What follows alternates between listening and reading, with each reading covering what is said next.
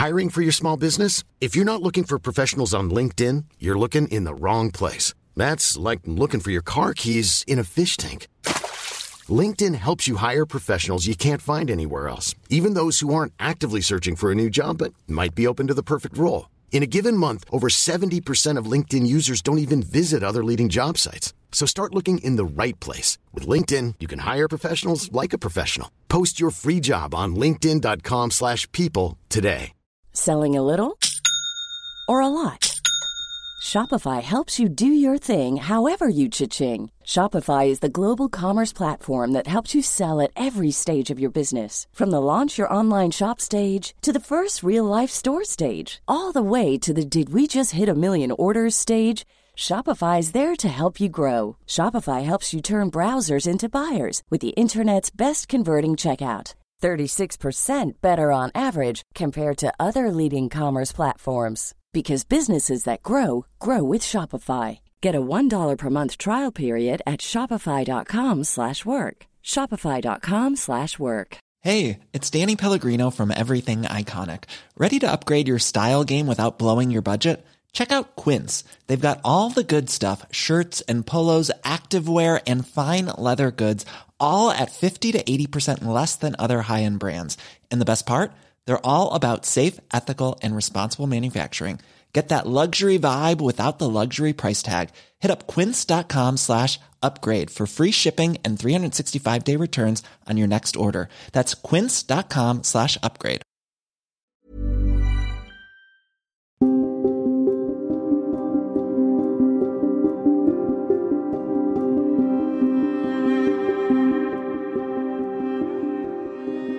This episode contains distressing themes, explicit language, and descriptions of sexual violence. This podcast is intended for a mature audience. Listener caution is advised. They Walk Among Us is part of the Acast Creator Network.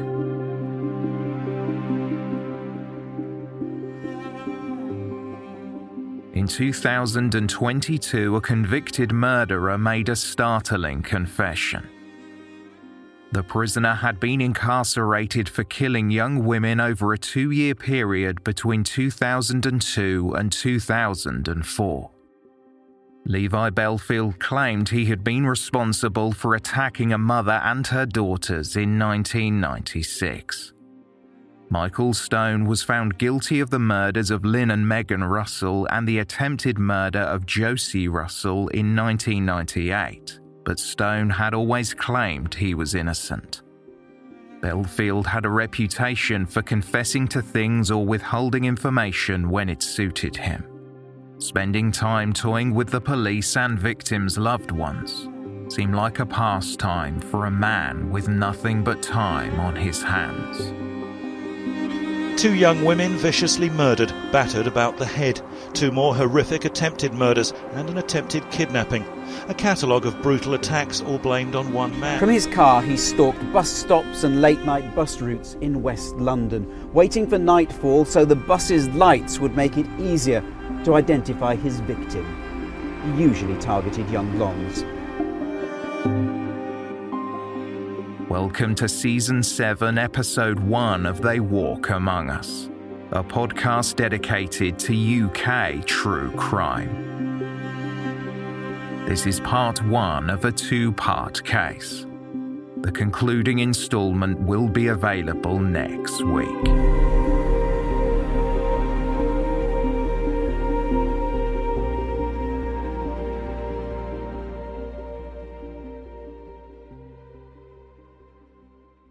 Marcia Louise McDonnell was heading home after a night out in Kingston, southwest London, when the 19-year-old was attacked just after midnight on February 4th, 2003. She disembarked the number 111 bus, walking from Percy Road to Priory Road, located in Hampton, part of Richmond upon Thames. Unbeknownst to the teenager, she had not been alone on this part of the journey. She was being followed. A short time later, after hearing a loud thud outside the front gate, Marsha's neighbours David Fuller and his wife Bernadette went outside to investigate. They were startled by the awful vision of a motionless young woman. Marsha was lying in a pool of blood. She was less than 100 yards from her front door. As first responders rushed to the scene at 12:23 a.m., the glaring lights from the police cars and ambulances lit up the street. Marsha's home was just 5 miles from where 13-year-old Millie Dowler had vanished less than a year earlier. It was not immediately evident that the two cases were linked. Officers were dispatched to a property only a few doors down to inform Marsha's parents. Speaking with the London Evening Standard, Marsha's mother recalled hearing the doorbell. Uta MacDonald said, "I assumed she had left her keys again, but it was a policeman. My stomach just went." Marsha was rushed to Kingston Hospital with severe head injuries. She had lost consciousness almost immediately, and despite the best efforts of the medical staff who performed emergency surgery, Marsha was beyond saving. The life support machine was switched off on Wednesday, February 6th. Marsha MacDonald was the second-born child of Phil and Uta MacDonald. They were by their daughter's side with two of their other children, Natalie and Maya, when Marsha passed away. Marsha's heartbroken parents had not yet told their youngest child, Jack. He was just 5 years old and adored his older sister. Marsha's father, Phil, said at the time, "The pain of Marsha's death is simply indescribable, and I know it will never go away until the day I die. Already I'm thinking of the birthdays and Christmases ahead when Marsha won't be with us. It is like having a weight hanging on the bottom of your heart, and it will be there for the rest of your life." Marsha's mother spoke about her daughter, with Uta's comments published in the Times newspaper. "She packed so much into those 19 years of hers, and thank God she did, but it is terrible to think that her life was ended with such terrible violence. She was also a wonderful violinist and tremendous at netball. She was the rock all her friends depended on, and now she has gone. I had 4 children before, and if anyone asks me in future how many children I have, I will tell them I still have 4 because for me, Marsha is always going to be here. We had hoped at least when Marsha died they would have been able to use her organs to help others. She would have wanted that, but they had been too badly affected." Marsha MacDonald had taken a gap year after completing her A-levels in photography, psychology and communications at Richmond-upon-Thames College. She worked in a Kingston candle shop to save money for her dream trip to travel around Australia. Marsha's family and friends adored her. Her mother spoke about how her daughter had survived life-threatening meningitis at the age of 4. Uta said, "They told me she was so ill that if she lived, she would be deaf and dumb for life, but she went on to be a brilliant violinist." On the evening she was attacked, Marsha had been at the cinema with her friends watching the film Catch Me If You Can. She made the familiar journey home via public transport as she had done many times before. But sadly, this trip was different. She would never walk back through her front door.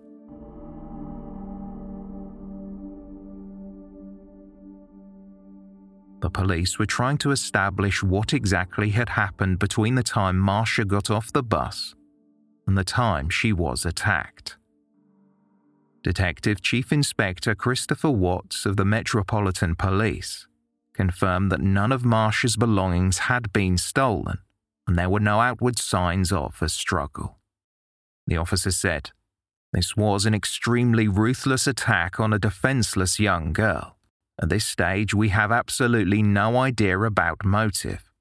It could prove to be a random attack, which would be especially worrying. But the key to solving this murder would well lie in her circle of friends." As is routine in any murder investigation, the police began to look into Marsha's personal life. Investigators learned that she had recently split up with her boyfriend. Still, nothing about her relationship indicated that her former partner could have been responsible for the brutal attack. They're delving deep in Priory Road in the search for clues which might help explain a murder which seems beyond explanation. Detectives have been studying CCTV footage from the local area, but say they are baffled by the motive for the attack. The drains have so far yielded nothing, nor have the gardens, nor the neighbours' rubbish. Today, police continue to make door-to-door inquiries and are appealing for witnesses. Friends and relatives have been doing what they can to try to comfort the family. The murder has shaken the people of Hampton. It's scary that it's so close to home, actually. I have young girls at 30 and 27, and I just would hate to think they were out after dark now. A post-mortem examination was conducted by a pathologist who concluded that Marsha McDonnell had been killed with a blunt instrument. There were 3 blows to the front, side and back of her head. Detective Chief Inspector Richard Freeman said, "It appears that she was attacked from behind and knew nothing about what was going to happen until it was too late." Marsha had not been sexually assaulted, and it appeared to be a completely random attack. Metropolitan Police Detective Chief Superintendent David Cook addressed the media. "This is a complete mystery. We're completely open-minded. We don't know what the motive is. If we could find the motive, it would take us one step closer to solving the crime. Naturally, people should be concerned in that area. It's a residential area. If they are going to go out at night, then be escorted home or be accompanied home. Really, common sense approach is the best sort of advice that I could give at this moment in time."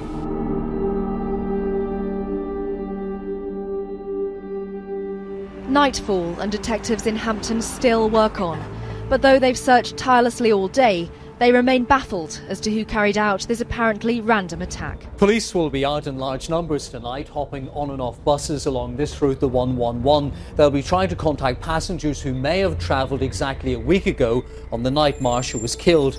This is a community in shock, but also fearful. They know the police are mystified by this attack and that whoever killed Marsha remains at large.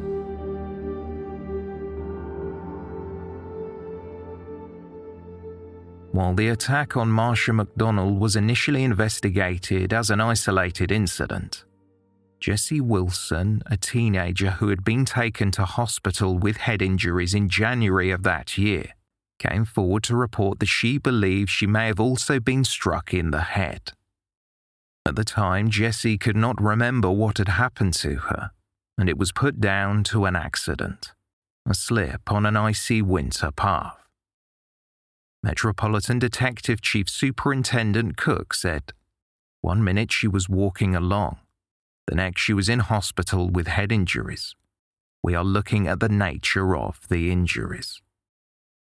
A medical expert examined the teenager's wounds, including a 6-centimetre cut on her head. It was concluded that they were consistent with Marsha McDonnell's injuries, which had likely been inflicted with a hammer. Jessie Wilson had spent 10 days in hospital following the incident. A few weeks after Marsha McDonnell's death, an 18-year-old reported that a man tried to attack him as he got off a bus at Hampton Hill in the early hours of the morning. The teenager said a man wearing a hood had swung a hammer at him. This report made the police more concerned that they were dealing with a serial offender. At a press conference held in relation to the attacks, Detective Superintendent Alistair Jeffrey said, "We are linking these investigations because of the similar facts. They all took place during hours of darkness, and all in the same type of location. They were all apparently motiveless, unprovoked attacks, probably a planned attack in each case, and in each case, it was a blunt instrument used as a weapon.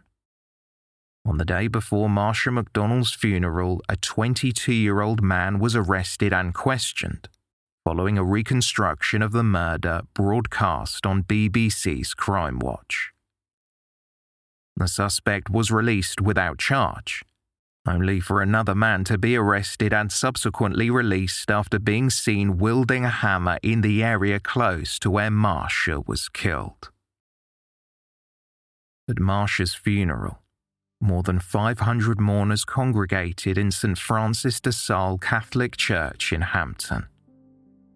Marsha's casket, decorated with paintings of cherubs, was followed into the church by her heartbroken parents and siblings. Marsha's father had been a tour manager for a number of popular music acts, including Clannad, who played music for the ceremony. Father Bernard Boylan told the congregation that Marsha had regularly contributed to a children's charity, a fact unbeknownst to her family. Loved ones asked that mourners donate to the Shooting Star Children's Hospice charity in Marsha's memory.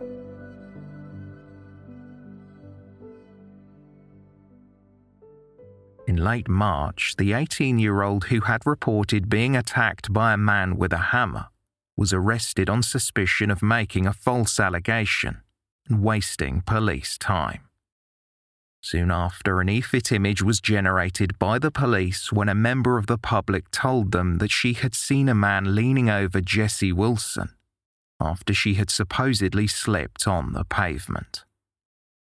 The man was described as white, clean-shaven, around 5 feet 9 inches tall, aged in his 40s with collar-length hair, a large build and bushy eyebrows. News followed that a 16-year-old was arrested and sectioned under the Mental Health Act. He was suspected of committing the attacks, but not everyone was certain of his involvement. Despite the intense investigation, there were no significant developments, and it appeared that Marsha McDonnell's killer was still at large.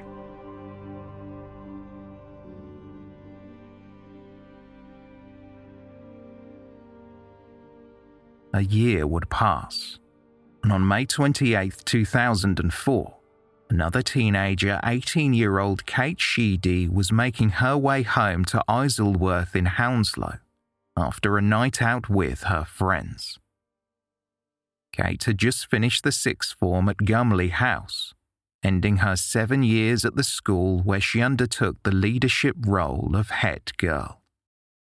A group of friends had gone to Twickenham for celebratory drinks and a night of karaoke before Kate boarded the H22 bus back to Wharton Road, which was close to her home. Describing what she saw, Kate Sheedy later said, "There was a white people carrier after the junction with Farnell Road, and it had its engine running, but the lights turned off. Initially, I thought it might be a taxi dropping someone off, but it struck me as odd because it had blacked out windows. I just got a really bad feeling about it and didn't want to walk past it, so I tried to do the right thing and cross the road. But as I crossed the entrance to the industrial estate, the van turned its lights on, U-turned and came straight for me. I tried to run, but they hit me and I fell on my front. Then they reversed over me. I was just thinking, why are they doing this? It didn't feel real. It was unbelievable and went in slow motion. I was frozen with the shock of it. When it happened for the second time, I felt completely crushed, but I didn't notice that my back had been ripped open. I just felt crushed. I stood up but fell straight back down again. I thought, I've got to get home. I'm very badly hurt, and started crawling. Kate managed to drag herself off the road and pull out her phone to call her mother for help. At first, Eileen Sheedy could not make sense of what her daughter was saying. She looked outside but could not see anything. In the meantime, Kate managed to call 999 and told an operator what had happened. Kate then contacted her mother again and managed to give her directions. Eileen Sheedy ran outside and found her daughter crumpled against a parked car. Eileen later said, "I didn't expect to find her in the state she was in, as she was conscious and calm. That was the most shocking thing. It felt like ages waiting for the ambulance to come. I think it was only about 10 minutes, but it seemed like forever, and we couldn't understand what was taking it so long." Clearly in shock, Kate Sheedy was conscious throughout the wait for paramedics, a wait that must have seemed like an eternity. She tearfully told her mother that if help did not arrive soon, she was going to die. Kate could not have known how right she was, as her injuries were potentially fatal, and it was remarkable she was still functioning at the level she was. As her father arrived at the scene, so did the ambulance. Kate recalled, "They gave me a head and neck brace, and I was vaguely aware that my dad was holding something up to my back. When they put me on my back, that was the first time I felt in absolute agony, and I was begging them to put me back on the pavement." Kate Sheedy was rushed to West Middlesex University Hospital and then later transferred to King's College Hospital, where an X-ray showed that she had a ruptured liver, a collapsed lung, a punctured lung, fractures to her ribs and collarbone, and a large open wound along her back. She spent 2 weeks in intensive care, part of that time on a ventilator while her lungs were repaired. Speaking with a reporter from BBC News, Kate's mother Eileen said, "We were told we had to be prepared for the fact she might die, but I couldn't let myself think it. It was a very surreal experience because of the whole day leading up to it. It was such a big day, and everyone was so happy." Despite her catastrophic injuries, Kate was discharged from the hospital after a month, but her recovery was far more complicated than fixing her physical wounds. Kate told reporter Alison Freeman, "That person is still out there. That's always in the back of my mind. I think it was just my misfortune to be there at that time, but I can't comprehend the fact that another human being could do that for no particular reason."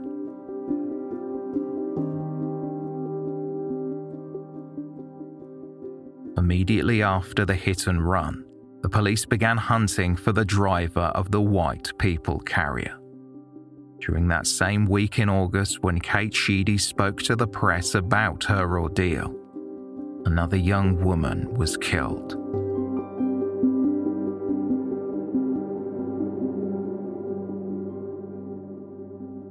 On August 19, 2004, 22-year-old Amélie Delagrange took the bus back toward her home near Twickenham Green.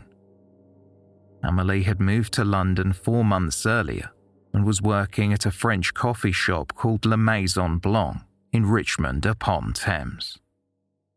She had loyal friends and was in a relationship with Oliver Lafont, who also moved to the UK from France.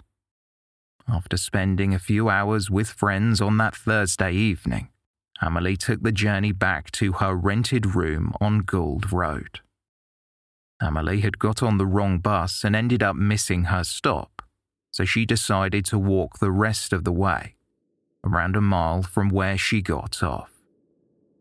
CCTV captured her journey toward Twickenham Green at 9:55 p.m. Around 15 minutes later, Amélie was found beside the cricket pitch bleeding profusely from a head wound. She was lying face down on the ground when a passerby discovered her and ran for help. Emergency responders quickly rushed Amelie to West Middlesex University Hospital. However, she died from a catastrophic wound to the back of her head. A simple tent perched in the middle of a cricket pitch, roped off and deserted, but for a number of police officers searching the area. The gentle surrounds of Twickenham Green, now host to a horrific murder. Poor parents of that poor young girl living in this country. It's very distressing. Something can happen like that in an open space. It doesn't make sense. I mean, the bloke must be stark raving mad. Addressing the press, Detective Chief Superintendent Andy Murphy, who headed the Serious Crime Unit, spoke about the attack on Amelie de Lagrange and said, "The possibility that the murder may be linked to other incidents in Twickenham has neither been ruled in nor out at this stage, and the investigation is being looked into carefully." All we can say about the attack weapon and the murder weapon is that it's a heavy, blunt object. That could be anything. It could be a baseball bat, it could be a length of pipe, it could be a large, heavy branch. It could be a club hammer type of object. It's very unlikely to be the traditional... The attack took place less than a mile from where Marsha McDonnell had been killed, and detectives quickly tried to track Amelie's missing handbag and mobile phone. A terrifying picture was emerging of a man with a hammer, stalking and attacking young females with blonde hair. With the suspect detained in a psychiatric hospital, the investigators wondered if they had the wrong person, or if there was a copycat attacking women as they walked home alone.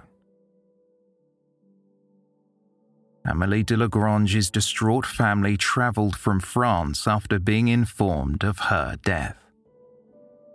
Nicknamed Lilabelle, her parents and sister left flowers and cards that read, "Amelie, my angel, why did you leave me?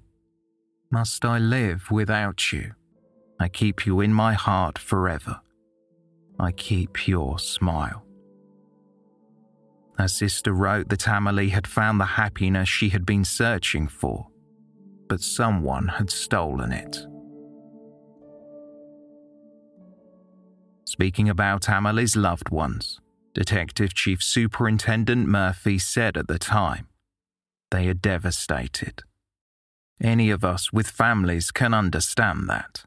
To see your daughter leave home to go to another country and find she has been murdered, I think we can understand the emotion they are going through."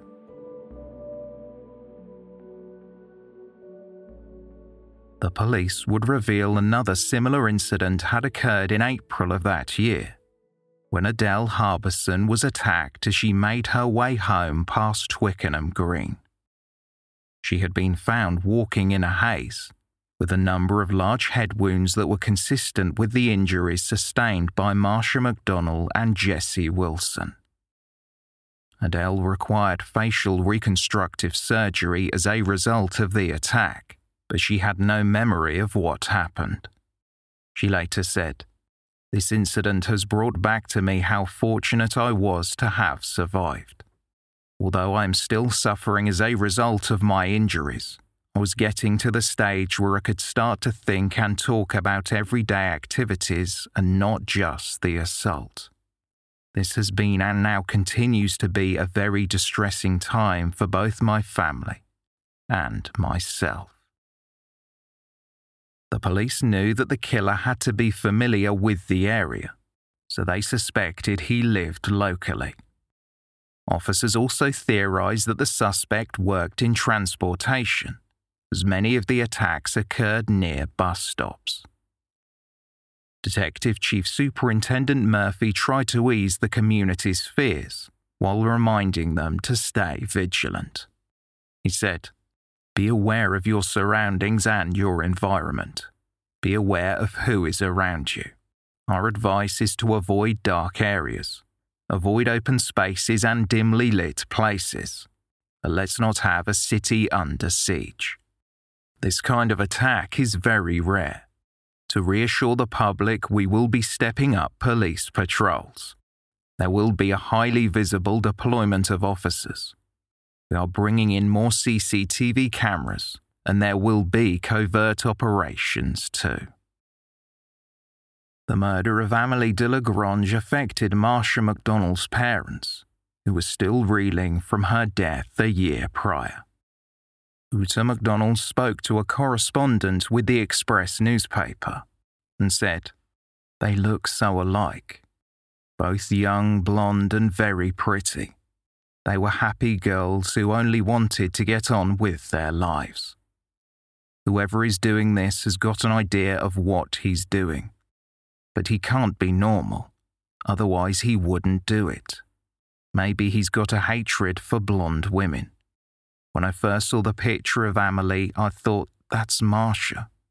I feel for the family, for their pain, because I know their lives will never be the same. I just hope they will find the faith and the strength to carry on like we have." Investigators processed the cricket screens on the green to try and find any trace evidence the killer may have left behind. Perhaps he lay in wait for a victim to pass by. Amélie had a Sony Ericsson T300 mobile phone she was using with a UK SIM, and detectives believe recovering the phone was crucial in order for them to find the killer.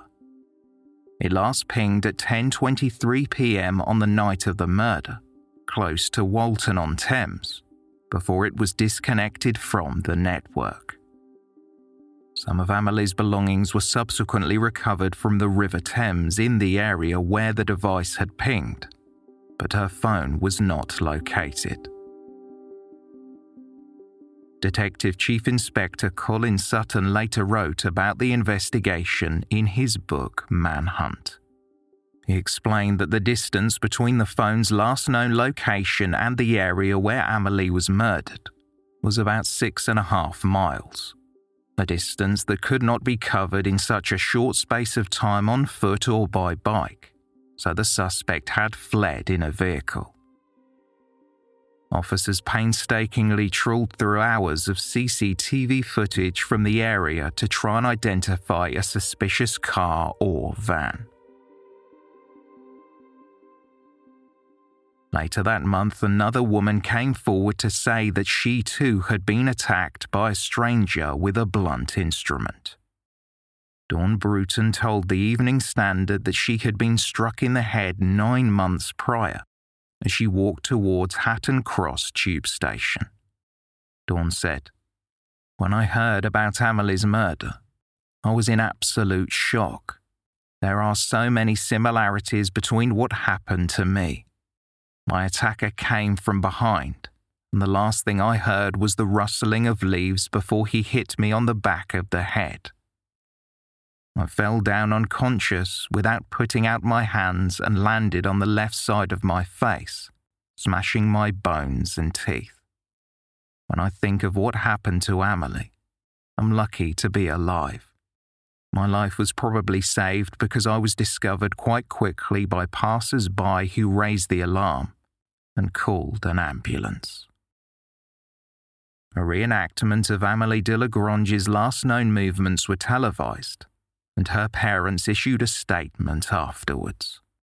They said, "Her radiance and joy of living, described by her friends, brutally ended at 22 years old by the mad actions of a predator. The news that we have heard has brought us indescribable pain, which has devastated our family. During the emptiness that we feel when thinking of our daughter and sister who was killed in abominable circumstances, we urge everyone in and around the local area to help the police with their inquiries and give evidence." Amélie's boyfriend Oliver also spoke with the press and said that his partner had called him a few hours before she was killed. Amélie had asked him to come and see her, but Oliver told her he was too tired. Speaking with the Mail on Sunday, Oliver said, If I had agreed to meet her, she might not have even gone to a wine bar to meet her friends, not have been taking the bus, walking home alone. All our friends say I cannot blame myself, but maybe. It was Oliver that identified Amelie as the victim of the attack. After her handbag had been stolen, Oliver's phone number was found written on a piece of paper in her pocket, and the police called him. Once her body was released to her family, Amelie de Lagrange's funeral took place near her hometown of Onwal in France.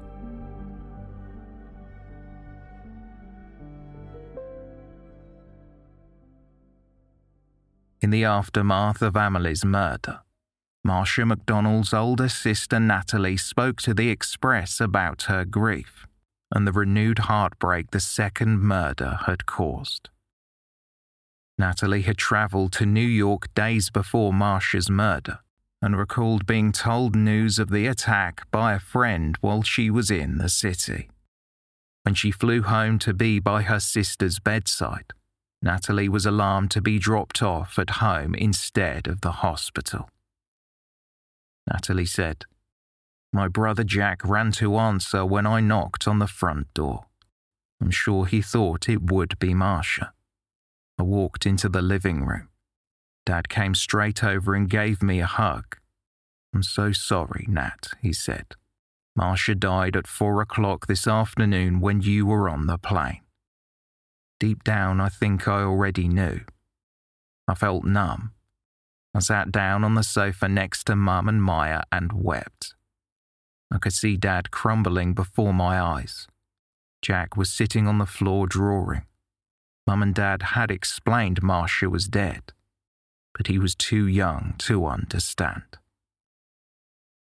Like Amelie de Lagrange's family, Marcia's loved ones had to wait until the police had completed their forensic examination of her remains before they could say their final goodbyes.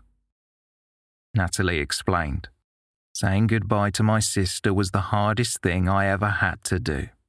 She looked like the same Marcia. There were no visible signs of her injuries.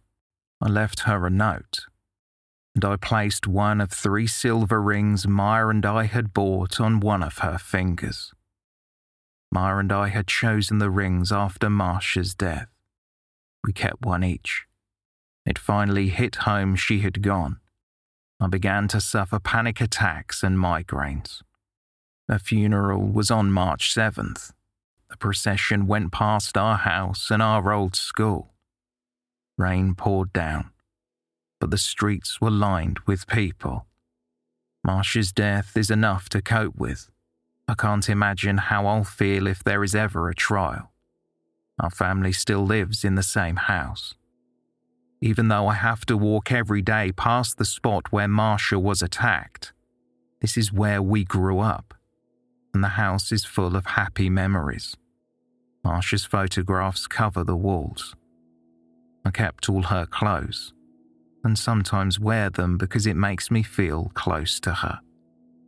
Maya and I try to stay positive for Jack's sake. Marcia was his favourite, special sister. Marcia will always be with me, but now a line has been drawn through my life. Everything is before Marcia or after Marcia. And that is the way it will always be.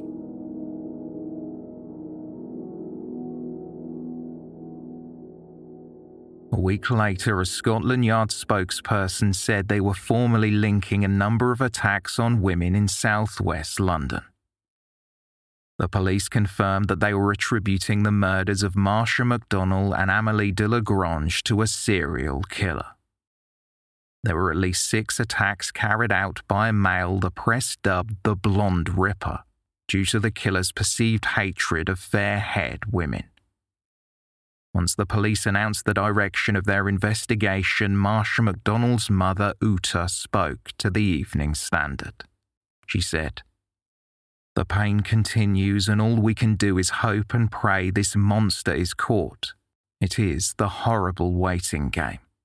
He is a coward who waits in bushes for a vulnerable target and attacks from behind. What warning can you give when there's someone like that about? If a cowardly man is determined to attack women, the only way to prevent more attacks is for him to be taken off the streets. We had suspected for so long that the two murders were linked. Geographically, it was obvious. The cowardly brutality made it even clearer. We've spoken to police before about the possible connection. The Evening Standard also reported that salons close to Twickenham Green had several female customers who were dyeing their hair darker out of fear of being attacked. One of the salon employees, Sam Stoko, remarked, "They say I want to be dark because he goes for blondes. I was surprised at first, but then I wouldn't be blonde. It was very worrying. I don't want to walk on my own anymore. We've had about 15 blonde women asking to be dyed dark or red. They are all ages but mostly mums, and all live quite close to the Green." The heightened anxiety felt by women in southwest London was barely pacified by the thousands of rape alarms distributed by officers who had upped their presence in the area. In the first week of September, a hammer was found by a member of the public near Bear Road in Hounslow, 2 miles from Twickenham Green. The discovery was preceded by another attack on a 28-year-old woman who was hit on the head as she walked on Hounslow Road. As officers viewed the CCTV footage from the area around Twickenham Green from the night of Amélie de Lagrange's murder, they noticed a white van had been parked close by before Amélie was attacked. The van was identified as a 1996 to 2000 model Ford Courier. Investigators were able to track the vehicle toward Walton-on-Thames, bolstering their suspicion that the driver had killed Amélie before disposing of her belongings in the river. The van was distinctive due to a broken headlight and unusual bodywork. So although the officers could identify the van in surveillance footage, they could not track it down as that type of vehicle was driven by tens of thousands of people in London. Tips had been flooding in, but one piece of information stood out among the rest. A woman named Joanna Collins reported to the police that she suspected her ex-partner, Levi Belfield, could be responsible for the attacks. Joanna said that her former partner hated women. When he left their home years prior, among his belongings in the garage, Joanna found a magazine. Flicking through the pages, she noticed that all the women with blonde hair had their faces slashed out. Belfield knew the areas where the attacks took place and had a history of violence. Most recently, he had attacked a man with a hammer and was on bail for grievous bodily harm. What's more, Levi Belfield owned a white Ford Courier van.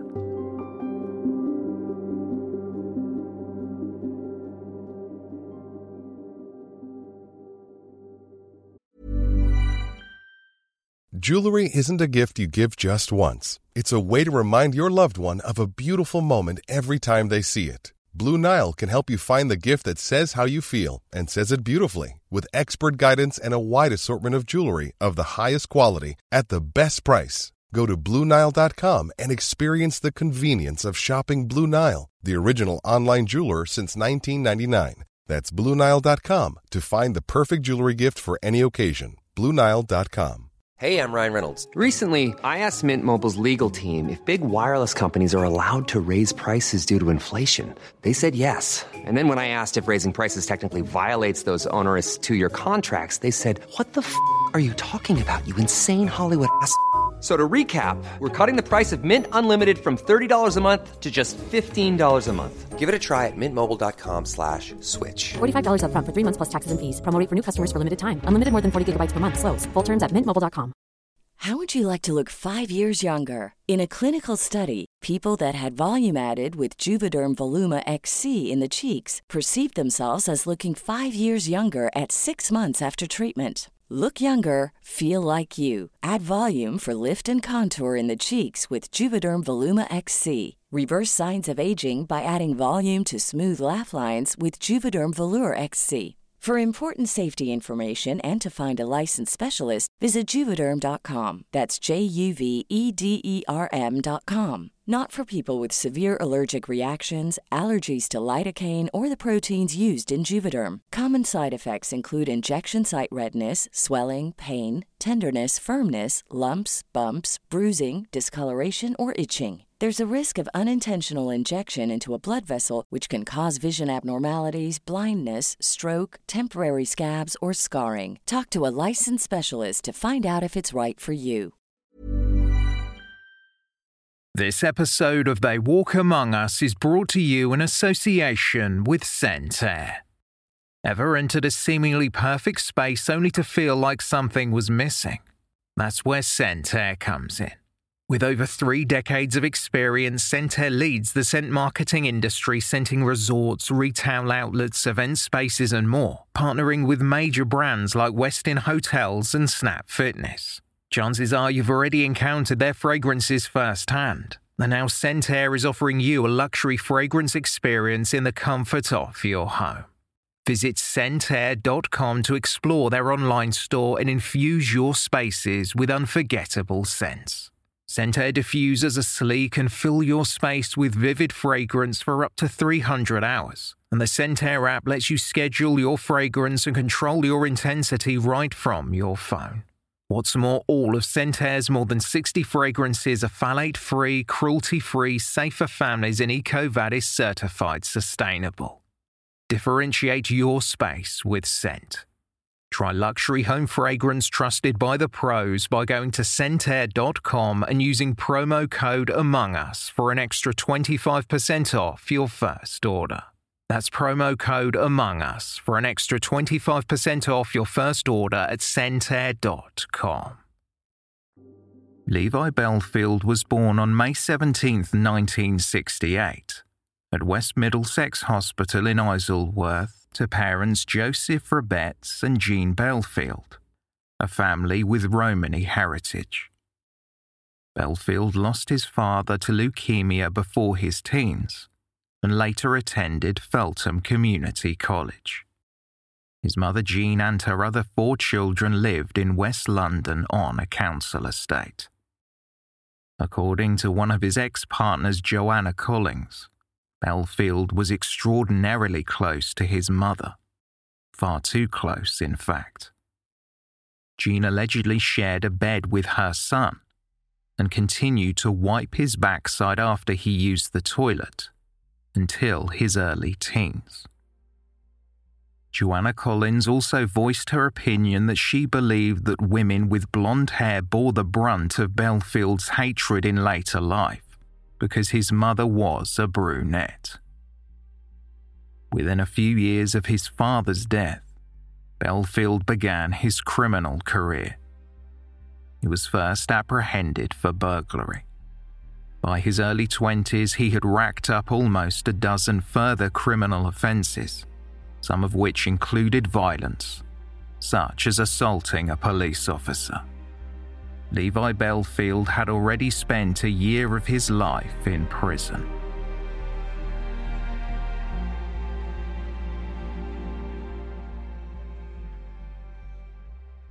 Once the investigators learned of Levi Belfield's violent past, they began surveilling him. Officers also discovered that the then 36-year-old had been known to drive a silver Vauxhall Corsa and a white Toyota Previa, a people carrier with blacked-out windows. The Toyota Previa was like the vehicle that had run over Kate Sheedy. Just a month before Kate was almost killed in the hit and run, Belfield had been arrested in the Toyota for allegedly kidnapping a man. CCTV footage from a nearby pub captured at the time had not been viewed by the police, but the tapes had been stored. The footage showed a white Toyota Previa driving behind the bus before overtaking it. 2 minutes later, the car turned and travelled back along the road, away from the location where Kate Sheedy had been run over. Devastatingly, if the footage had been viewed and the car linked to Belfield, Amélie Delagrange may not have been attacked and killed a few months later. Belfield's other vehicle connected him to another killing too. After reviewing CCTV footage captured by a bus at the time of Marsha McDonald's murder, investigators noticed a silver Vauxhall Corsa driving toward the bus Marsha boarded, before it pulled in and appeared to stop after Marsha got off. With a primary suspect and several reports from people who had witnessed Levi Belfield's violent behaviour, the decision was made to arrest him. In the early hours of November 22, 2004, officers from the investigating team executed simultaneous search and arrest warrants at properties Belfield was known to frequent. Because he had been under surveillance, they knew he had spent the night at his partner's home on a cul-de-sac, Little Benty in West Drayton. However, after entering the property and searching for Belfield, officers could not find him. Hours passed, and with the possibility that the suspect knew he was a wanted man, the investigators worried about what Belfield might do. Realizing the magnitude of what was happening, his partner Emma Mills informed the officers that Belfield was hiding in the loft. A detective sergeant carefully made his way through the hatch and began looking around. Beneath the insulation, the suspect was lying in silence, stark naked. After being allowed to get dressed, Levi Belfield was taken to Heathrow Police Station for questioning. Forensic police search for clues in the hunt for the killer of 22-year-old language student Amélie Delagrange. And today an arrest after another woman came forward to say she survived a similar attack 2 years ago. In relation to the murder of Amélie, we want to recover a white Ford Courier vehicle.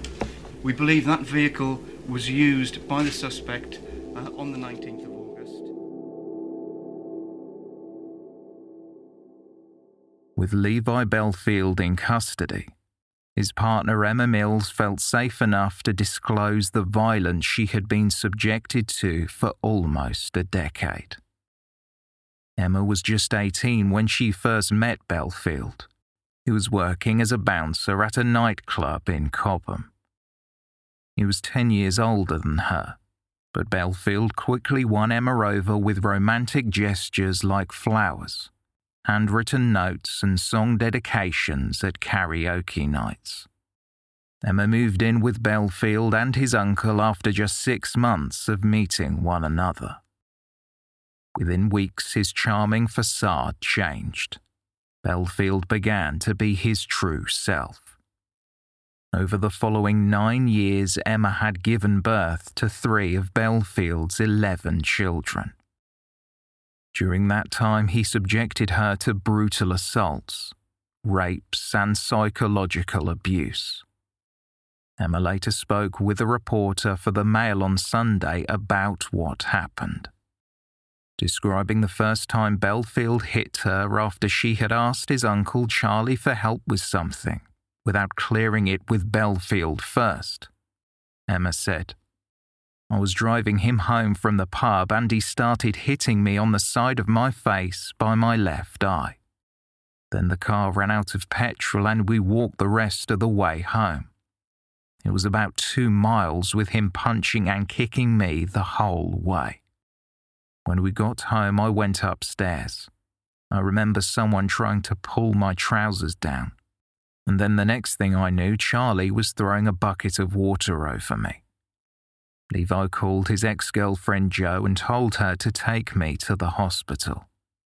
He told me not to give my real name, and I told them I'd been beaten up by a gang of girls. Afterwards, he cried and said he loved me. He was so sorry that I forgave him. The following month, Belfield raped his partner under Walton Bridge. Emma would be subjected to numerous sexual attacks throughout the course of their relationship.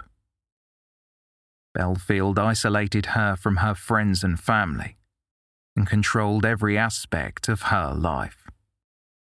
Emma told the reporter for the Mail on Sunday, "He never hit me again after that first time, but sometimes while he was raping me, he would slap me, and he'd always pull my hair and call me a slag and a bitch. Once he raped me outside and then locked me out for about half an hour afterwards with no clothes on. Another time it was on the stairs, and he got a Stanley knife and traced it along my back. Afterwards I'd try and forget it. It was too scary to think about the reality and how wrong it was. It always happened after an argument. It was always, 'Think you're clever now, do you?' By the end it was probably happening once every couple of weeks, and he stopped saying sorry the next morning." After a prolonged sexual assault in late 2001, Emma left with the children and went to a refuge. However, Belfield convinced her to give him another chance, and they moved into a flat in Walton-on-Thames. Emma said, "I believed that he'd changed, and he was true to his word. He never touched me again." Levi Belfield's behaviour toward his long-term partner and mother to some of his children did change, and this coincided with the beginning of a number of attacks on young girls and women across London.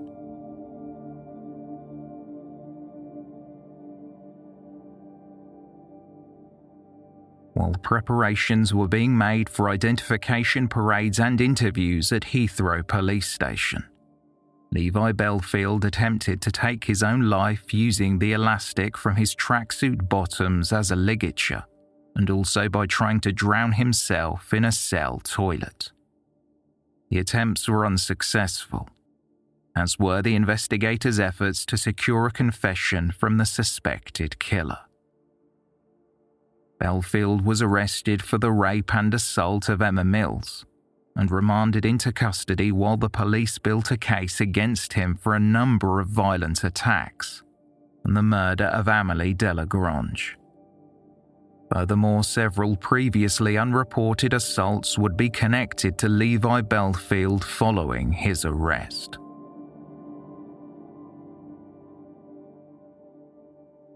On October 15, 2001, 17-year-old Anna Maria Rennie was waiting at a bus stop in Twickenham when she saw a dark-coloured vehicle pull up beside her. It was almost midnight. A man got out of the car and walked toward her. He tried to engage her in conversation and offered her a lift. When Anna Maria declined, the man grabbed her, pinning her arms to her side, and used her other hand to cover her mouth, muffling her screams. As he began to carry her toward the car, Anna Maria struggled free from his grasp, hearing him shout the word whore as she fled. Anna Maria Rennie would go on to identify Levi Belfield as her attacker from a video lineup.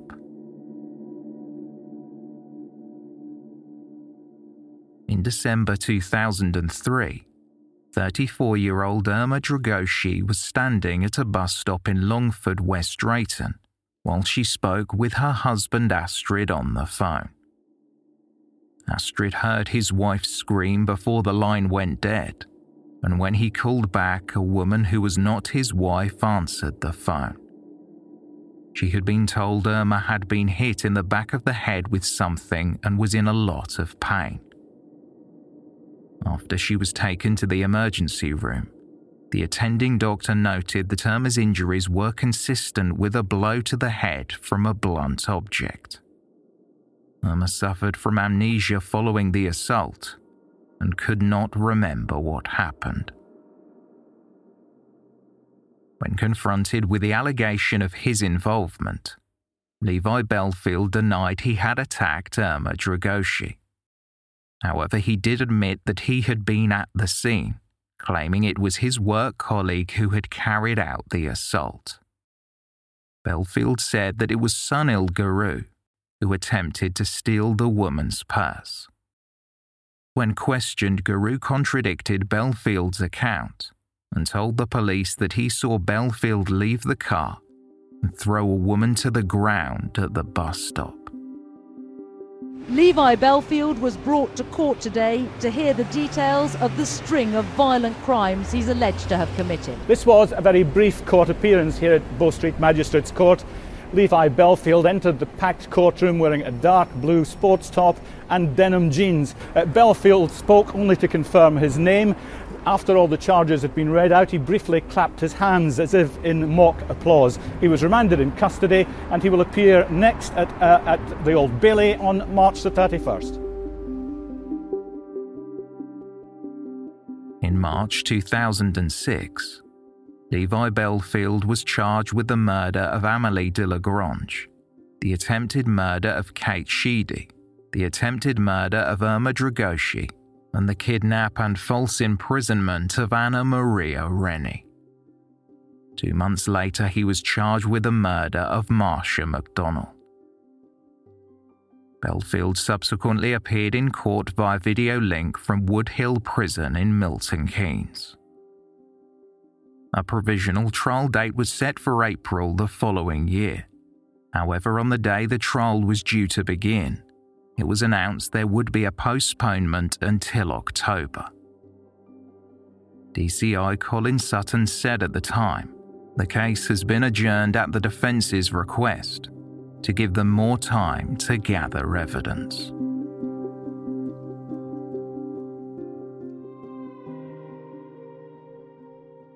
The trial began on October 12, 2007 at the Old Bailey. Levi Bellfield denied 2 charges of murder, 2 charges of attempted murder and charges of kidnap and inflicting grievous bodily harm with intent.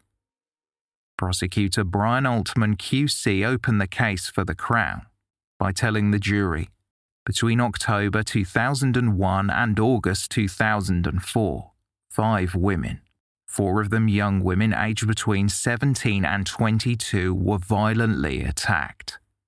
2 of these young women were brutally murdered by being battered about the head with a blunt instrument. 1 young woman survived a horrific attack on her when she was driven at and run over. Another woman suffered a nasty injury when she was struck on the head. Another woman survived the attack without injury. There are such similarities between the offences that the chances of them being committed by 2 or more men working independently can safely and sensibly be excluded, such that all the offences were the work of 1 man, and that man was Levi Bellfield. The Crown's case was made up of a combination of direct and compelling circumstantial evidence. It highlighted Bellfield's links to the area, as he had worked as a bouncer at local pubs and clubs. According to the prosecutor, the evidence would directly link Bellfield to the crimes he was accused of.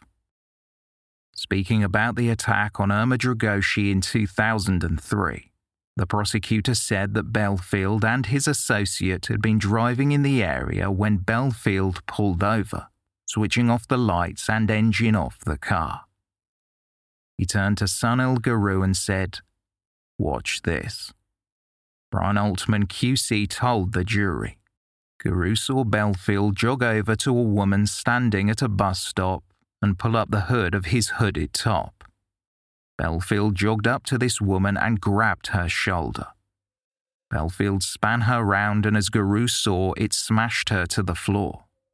Belfield then ran back to the car and drove off laughing. There was an element of bravado showing off to Guru and demonstrating his capacity for motiveless and wanton violence to a woman.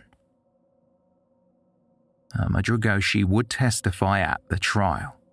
She tearfully recalled someone coming up behind her and trying to take a mobile phone from her hand before she was struck on the head. The next thing she knew, she was in hospital. Irma had moved back to Kosovo since the attack, but said that the effects still lingered. She could feel the lump on her head where she had been hit. Irma testified, "I had pain at the front of my head and I could not open my eyes. I had very painful headaches, and I still get these headaches now." After hearing about the attacks on Irma Dragoshi and Anna Maria Rennie, the court was told how Belfield had stalked his victims as they got off buses and began to make their way home. The prosecutor said, "The buses were well illuminated to allow passengers to see, but the light served a far more sinister purpose. It allowed the attacker to see inside. These were not chance victims, but targeted victims of a predatory man who stalked bus stops and routes in vehicles looking for young women to attack." After viewing footage captured by the bus Marsha McDonnell was travelling on, the jury were told that Levi Belfield owned a silver Vauxhall Corsa, the same car that was seen driving by as Marsha disembarked at the bus stop. The images were of poor quality, so it was impossible to definitively identify the license plate, but it was definitely the same make and model of vehicle. The jury were told that Belfield had sold the car a week after the attack and arranged for his girlfriend and children to go on holiday to Tenerife soon after. The prosecutor called these measures acts of desperation following the murder. Brian Altman QC explained that a pathologist had concluded Marsha McDonnell had sustained 3 heavy blows, which caused skull fractures and a severe brain injury. The weapon used was possibly a lump hammer. The prosecutor said Marsha had been unable to use her hands and arms to protect herself. A rapid attack was likely. Marsha McDonnell's neighbours testified that they had found her lying on the pavement outside their home after hearing what sounded like a car door closing 20 minutes earlier. When he heard a second sound like someone moaning, David Fuller pulled back his bedroom curtains and saw blood pooling on the pavement. While David spoke to the emergency services, his wife Bernadette went to see what he was looking at. She said, "I got out of bed and looked out of the window. Initially, I could not see anything. David was pointing to a pool of blood by the left-hand pillar of the garden wall. I could see a pool of liquid running down the pavement. When I looked again, a hand stretched out from the pool, so I thought there was someone, not just the blood." After running outside and finding Marsha face down on the path, Bernadette Fuller told the court. She stretched out her arm in front of her, and then she clawed her arm backwards. I pulled the hood back to try and see what was happening. It was quite difficult to see. She was obviously bleeding a lot. It was difficult to see where it was coming from. Her hair was quite matted. Initially, she made a low moaning sound, but that stopped quite soon. I talked to her the whole time. A written statement by a first responder who had arrived at the scene was read to the court by the prosecutor. We saw a person lying face down on the pavement with a white duvet covering her. A white female was crouched next to her. She was lying in a pool of blood on the pavement with her hands underneath her. I couldn't establish where the blood was coming from. She was breathing, and she had a pulse, and I was shouting at her, but there was no response. We sat her up, but she was rigid, which told me she had a serious head injury, but neither my colleague or myself could determine the exact location of the blood loss. Marsha McDonnell was rushed to Kingston Hospital, but she did not regain consciousness and died days later.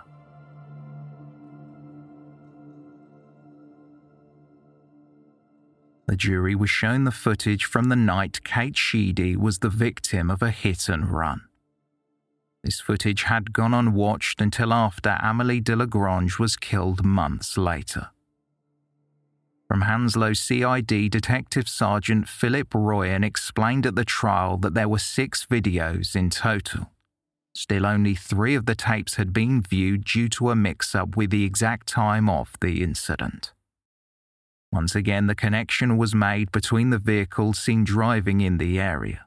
The same vehicle Kate Sheedy reported had knocked her down and reversed over her, a car used by Levi Belfield. Just as he had with the other women, Belfield stalked his victim from a bus stop, but because Kate had instinctively crossed the road to avoid the suspicious car, Belfield did not get a chance to strike her with a weapon. Brian Altman QC told the jury, "It is true there is no blunt instrument used to strike Kate Sheedy over the head, but if the prosecution is right, he used a different blunt instrument, that of a car. This dreadful crime was the work of no other man than Levi Belfield." When Belfield had been questioned about the hit and run, he had described it as despicable. Belfield said he was showing remorse, but later recanted this statement and said that he did not understand the meaning of the word. What he meant to say was that he was disgusted at being accused of the crime.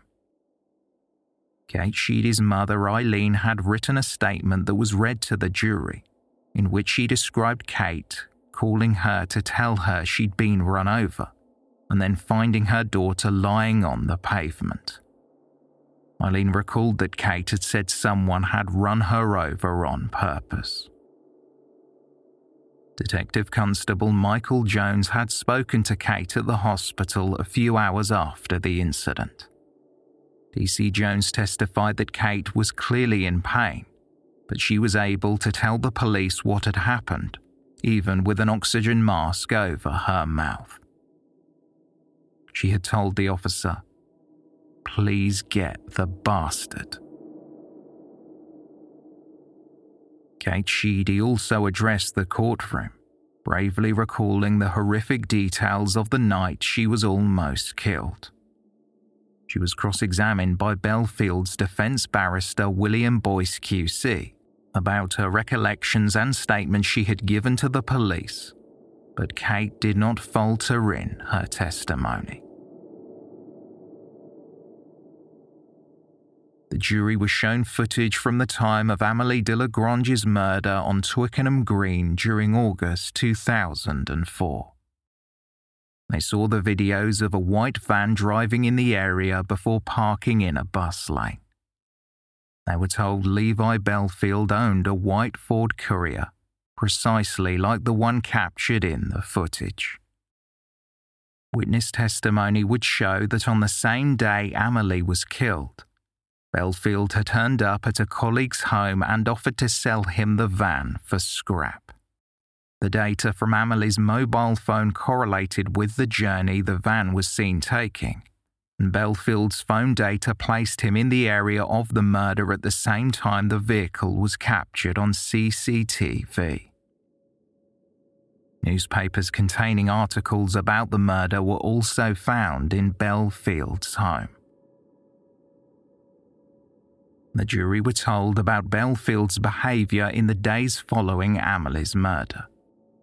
He had called his friend Richard Hughes on August 25th, asking that he take him to the hospital because Belfield had taken an overdose of diazepam. Hughes asked Belfield what was wrong, and Belfield allegedly replied through tears, "You don't know what I've done." Belfield was admitted to Hillingdon Hospital where he was treated for suicidal ideation, which Belfield claimed had plagued him for at least 6 months. Emma Mills, Belfield's ex-partner of almost a decade, also testified that he told her he was feeling suicidal in the days after August 19, 2004. She said that he was crying heavily when he called her late at night, and Belfield explained that he was going to prison. He asked her to tell their children that he loved them. Emma believed Belfield was referring to an assault charge he was on bail for at the time.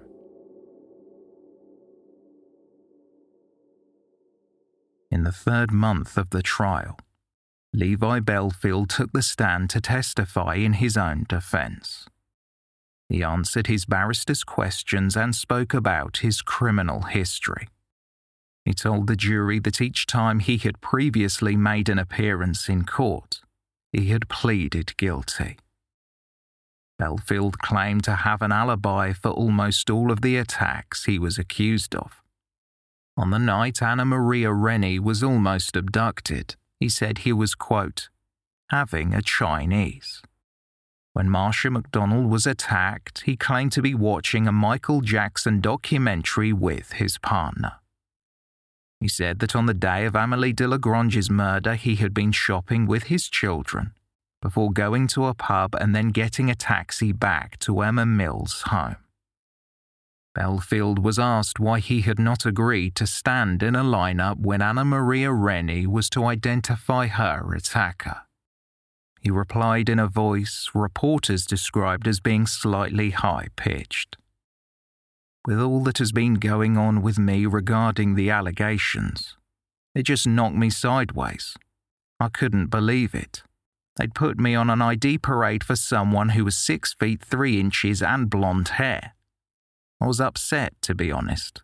Very upset. And angry. I was gutted. Like now, really. Levi Belfield did, however, admit on the stand that he had been present when Irma Dragoshi was attacked. Still, he insisted it was not him who hit her. He only witnessed Sunil Guru carrying out the attack. Belfield told the court, "Part of me was in shock. I did not know whether he knew her or if it was ongoing. I did not want to get involved. He was not punching her. If he was attacking her, I would have got out, of course." Levi Belfield alleged that Guru told him the woman had stolen his girlfriend's mobile phone and claimed that if the police had spoken to him at the time, he would have made a full statement against Guru. When he was cross-examined by the Crown Prosecutor Brian Altman QC, Levi Belfield denied he had ever met Amélie Delagrange. The prosecutor countered that Belfield had been driving in the van he used for his wheel clamping business when he saw Amélie walking alone. He then slowed down and tried to engage with her after parking by Twickenham Green. Brian Altman QC said, "You were lying in wait, just as you had for Kate Sheedy a couple of months before. You got out of your van tooled up with your hammer or some such weapon, and you tried it on. She would not engage you though. Amélie rejected you, and she paid a price." As the trial drew to an end and the jury heard closing remarks, Levi Belfield's defence counsel William Boyce QC told the jury, "A lot of this desperate squeeze is self-fulfilling. The police investigators have chosen the offences and chosen what to put in their theory. It is cutting and pasting with no regard for consistency and no regard for accuracy, trying to fit the squeeze." The barrister contended that Anna Maria Rennie was an unreliable witness.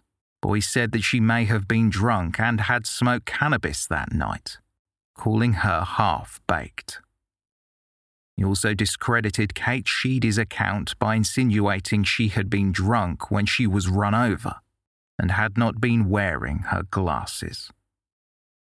William Boyce QC referred to other unsolved cases where women had been attacked, and one of the victims had described the offender as looking like, quote, Trevor from EastEnders, but with a fat chin.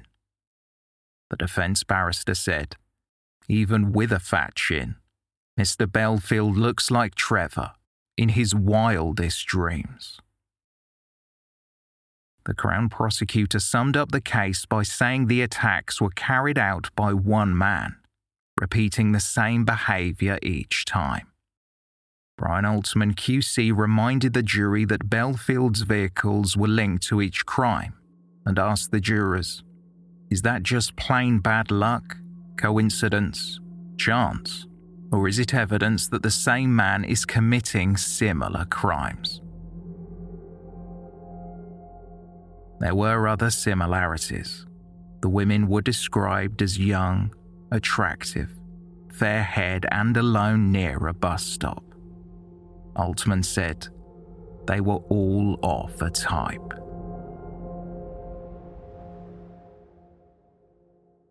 After all the evidence was presented, in her summing up, Mrs. Justice Rafferty provided some guidance to the jurors, saying, the Crown says that when you look at the similarities between them, you can see this is the work of one man. The similarities include a lone young female, the hours of darkness, a bus stop or bus, and an area of West London with which Levi Belfield was familiar. If you are sure the evidence of similarity shows this is the work of one man, you may use the evidence on any count to support the case against Levi Belfield on the others. You are not required to consider each case in isolation.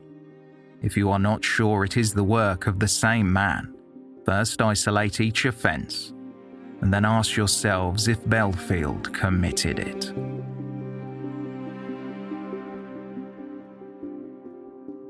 The jury of 7 women and 5 men were sent out to deliberate on the case and were told to look at each charge individually. After 2 days, the jury were instructed they could return majority verdicts. On February 25th, following over a week of deliberations, they returned to the courtroom. Jurors could not reach verdicts over the charges of the attempted murder of Irma Dragoshi and the attempted kidnap and false imprisonment of Anna Maria Rennie. However, Levi Belfield was found guilty of murdering Amélie de Lagrange and Marcia McDonnell, and guilty of the attempted murder of Kate Sheedy.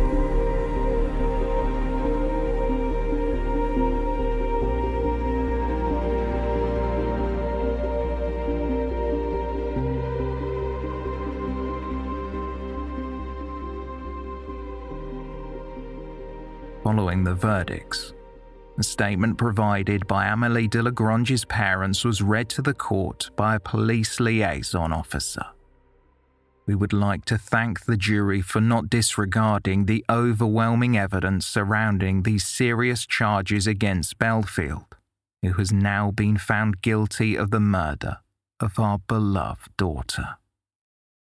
Marcia McDonnell's uncle Shane also read a statement to the court, saying, 5 years have passed since the night our beloved Marcia was so cruelly taken from our world.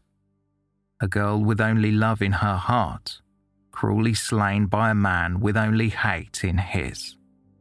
The pain and hurt we carry will always be there, and it is a sentence with no remission. The man responsible for these barbaric crimes has finally been proved to be guilty. For 5 months we have had to endure him hiding behind a cowardly charade of innocence put forward by his defence team. We at last get to see Levi Belfield for what he truly is. Marcia, we miss you. Our world is now incomplete, like a rainbow missing a colour. We thank you for your joy you brought to us in your short life. The goodness, sense of fun, spirit and passion for life remains with us.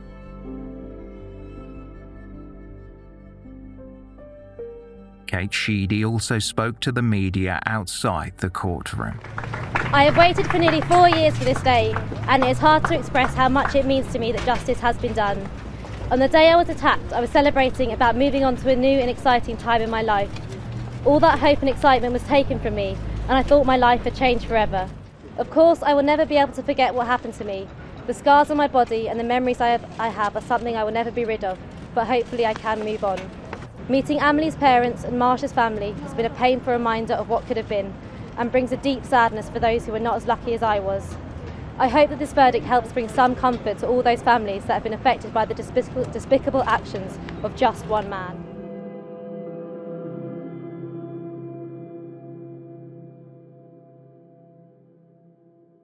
Levi Bellfield did not attend the sentencing hearing the following day. According to his barrister, it was due to the, quote, extraordinary explosion of bad publicity and the welter of accusations of other crimes by him.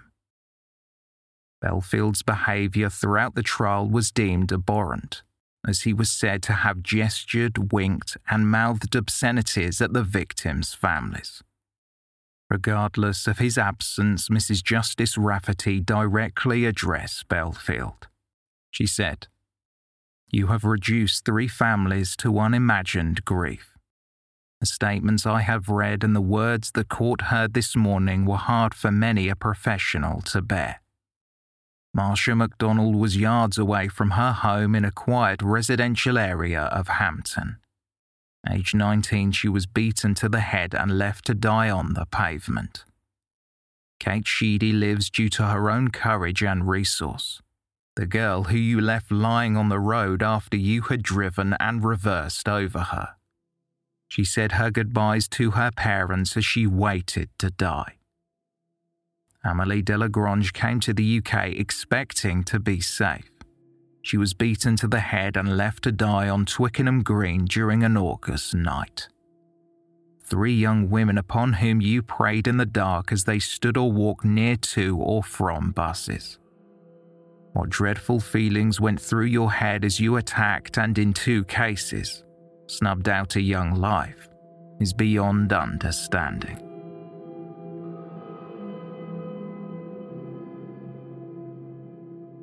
Mrs. Justice Rafferty praised DCI Colin Sutton and his team for their work on the case. She told him, "The road had sometimes been rocky, but this case had depended on hours and hours of painstaking work, had relied on dedication and patience, and I commend you and your team."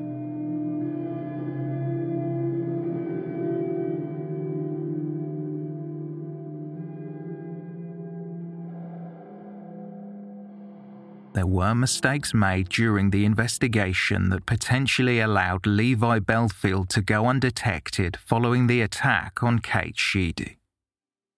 Scotland Yard and the Metropolitan Police issued a statement announcing that 2 senior officers had been disciplined for their handling of the investigation, and 2 officers had been given a verbal warning. Kate Sheedy had filed a formal complaint in February 2005, and in response the Met said, "We recognise mistakes were made in the original investigation into the attempted murder of Kate Sheedy, and measures to prevent a repetition have since been implemented at Hounslow." Even more concerning was the possibility that Levi Bellfield could have been caught in 2002, when a 13-year-old girl vanished right outside his doorstep.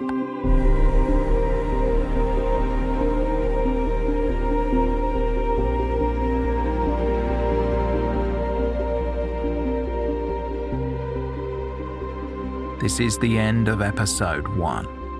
To hear the concluding instalment of the life and crimes of Levi Bellfield, please tune in next week.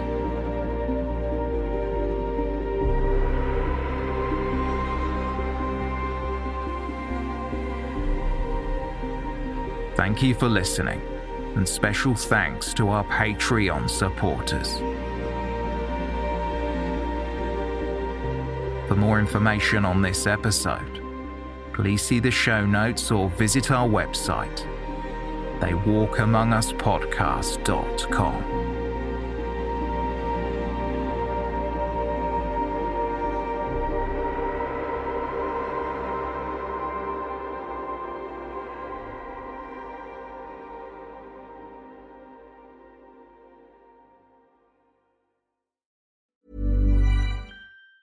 Planning for your next trip? Elevate your travel style with Quince. Quince has all the jet-setting essentials you'll want for your next getaway, like European linen, premium luggage options, buttery soft Italian leather bags, and so much more. And it's all priced at 50 to 80% less than similar brands. Plus, Quince only works with factories that use safe and ethical manufacturing practices. Pack your bags with high-quality essentials you'll be wearing for vacations to come with Quince. Go to quince.com/trip for free shipping and 365-day returns. Even when we're on a budget, we still deserve nice things. Quince is a place to scoop up stunning high-end goods for 50 to 80% less than similar brands. They have buttery soft cashmere sweaters starting at $50, luxurious Italian leather bags, and so much more. Plus, Quince only works with factories that use safe, ethical, and responsible manufacturing. Get the high-end goods you'll love without the high price tag with Quince. Go to quince.com/style for free shipping and 365-day returns. Why don't more infant formula companies use organic, grass-fed whole milk instead of skim? Why don't more infant formula companies use the latest breast milk science? Why don't more infant formula companies run their own clinical trials? Why don't more infant formula companies use more of the proteins found in breast milk? Why don't more infant formula companies have their own factories instead of outsourcing their manufacturing? We wondered the same thing. So we made ByHeart, a better formula for formula. Learn more at byheart.com.